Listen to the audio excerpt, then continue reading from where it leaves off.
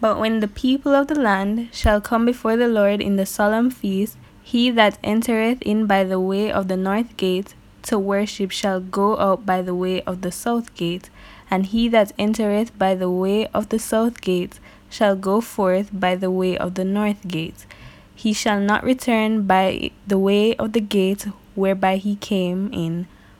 but shall go forth over against it.